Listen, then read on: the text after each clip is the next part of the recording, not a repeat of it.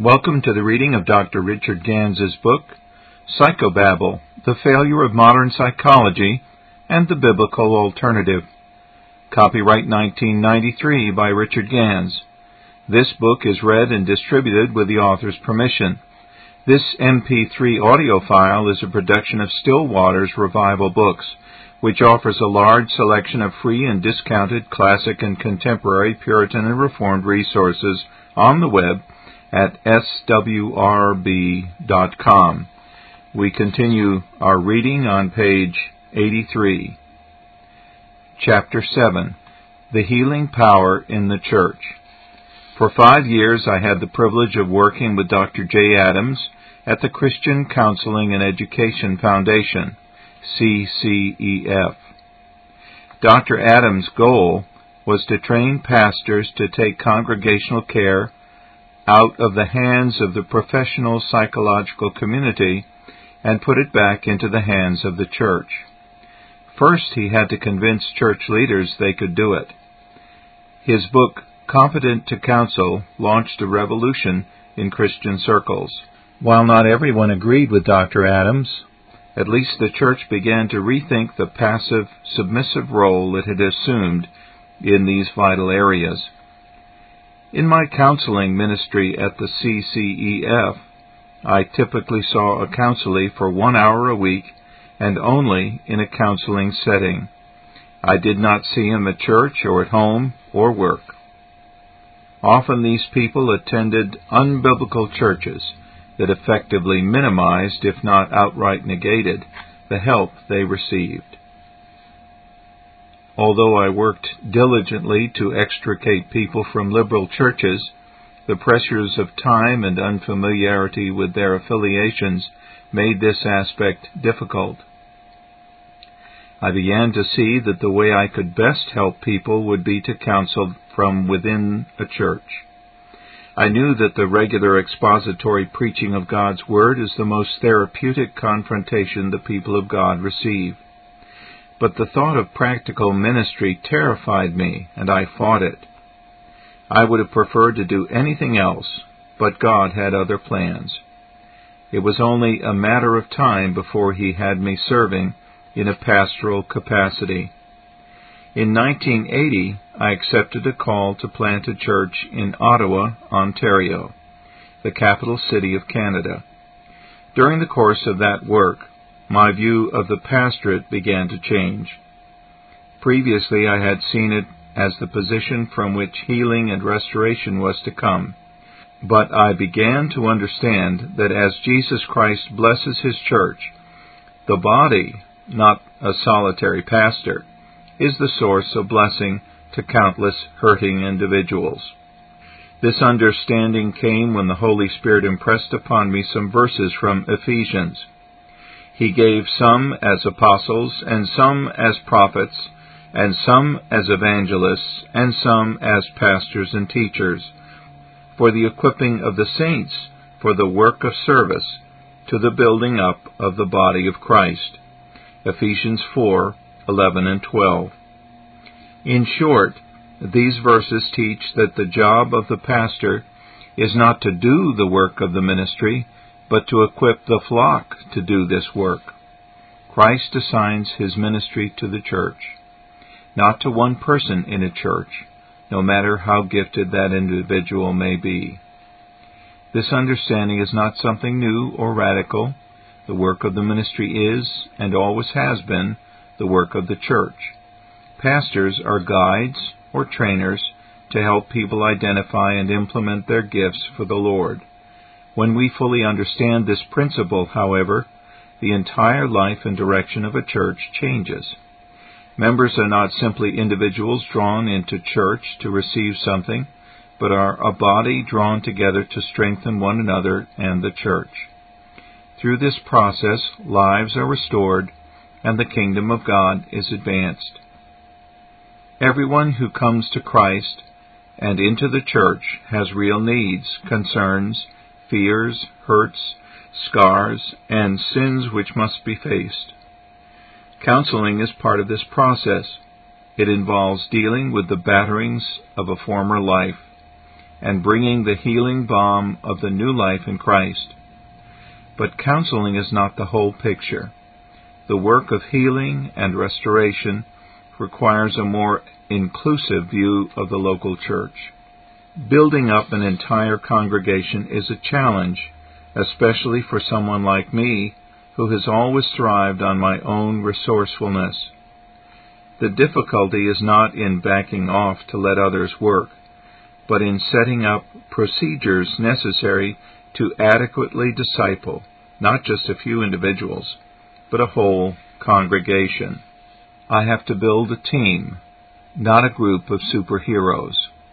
We see in Ephesians that the way to accomplish this goal is through church officers. As the leaders are equipped, they are able to equip others. Lives are restored, and the kingdom advanced. This is one of the cardinal principles of nouthetic counseling. Nouthetic activity is the work in which all of God's people may participate. Most pastors view their work as the doing of the ministry. Yet Paul says in Ephesians that the primary work of the pastor within the context of consistent biblical preaching is for the equipping of the saints, that they may do the work of ministry. Generally, Christians expect the pastor to do the pastoral things to them. The pastor, for his part, agrees. He then wonders why he cannot get help, especially for the things he is unable to do. The reason, often he has failed to communicate to his congregation that they have not only the ability, but also the responsibility to minister to one another. Matthew Henry, the great Puritan preacher and commentator, wrote, "The pastor is to bring into an orderly spiritual state and frame those who have been, as it were, dislocated and disjointed by sin, and then to strengthen, confirm, and advance them therein, so each in his proper place and function contributes to the good of the whole." In other words, the church is the place where broken people are put back together again to the good of the church. Let me illustrate. One time, my wife took our youngest child to the physician's office for a simple immunization shot. We had spent much time reading about immunization. When she arrived, she asked the doctor several questions. He responded tersely, "I'll do the doctoring around here." My wife did not return to that doctor. You see, she believed she had a responsibility at least to know what was going on in the care of our children. Christians have even more responsibility for the living of their Christian lives. No one, not even the best pastor, is responsible for your behavior and work. Unfortunately, many pastors act like that pediatrician. They convey the attitude, "I'll do the ministry around here." Instead, they need to prepare, expect, and encourage the saints to be responsible for the work of ministry. Many people view the church as they would view the secular service industry. You pay your money and get your service. They do not realize that for the church to function well, each member must function to the limits of his/her capabilities. The church cannot accomplish the ministry entrusted to it if only pastors do the work. We must rid ourselves of our inherent and radical individualism. In addition to pastoring a church, I own a sheep farm. Watching the behavior of sheep has taught me some lessons that apply to people as well. Sheep are rather defenseless. When they are attacked by wolves, there is only one way they can protect themselves. They draw together into a gigantic white mound during an attack. The wolf won't attack this white mound, but will go after other prey, often the sheep on its own outside the flock. For my sheep to be safe, they must stay together as one and work together as one.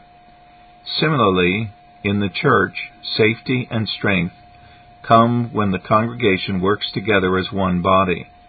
Such unity does not come naturally to any of us. Perhaps that is why Paul repeats his concern for oneness 7 times in the 4th chapter of Ephesians. The saints can't be equipped for works of service if they are bickering among themselves. The pastor equips the church, as Paul says in Ephesians 4:12, for the work of service. This is further defined as the building up of the body of Christ. The phrase building up comes from a term that means house or household. From its earliest usage, it had a heavenly sense to it. The apostle says that the one who came from heaven, Christ, wants the church equipped so that it can make it to heaven, verse 12. In 2 Corinthians 10:8, Paul speaks of his apostolic authority, which he received for building you up. The same word is used in both Ephesians and 2 Corinthians. Paul wants the church to be the heavenly house of God. He wants the church established so that it makes it to heaven. It must be willing to receive from the apostle, or it will never possess the obedient nature necessary to fulfill its heavenly mandate. The church in Corinth battled authoritative apostolic teaching. We see this in several places in 2 Corinthians.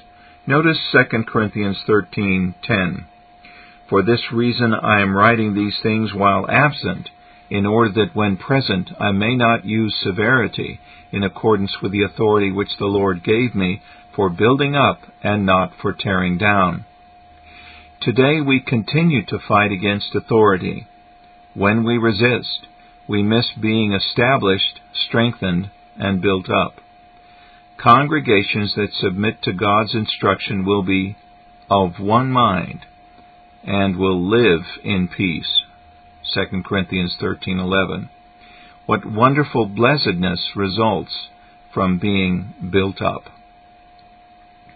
Everyone who is called into union with Christ is also called to minister to the body so that strongholds of sin are torn down and the body of Christ is strengthened.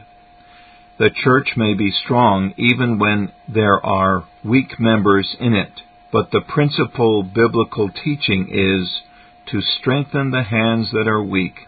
Hebrews 12:12. In the next chapter we will see what is meant by strengthening these hands.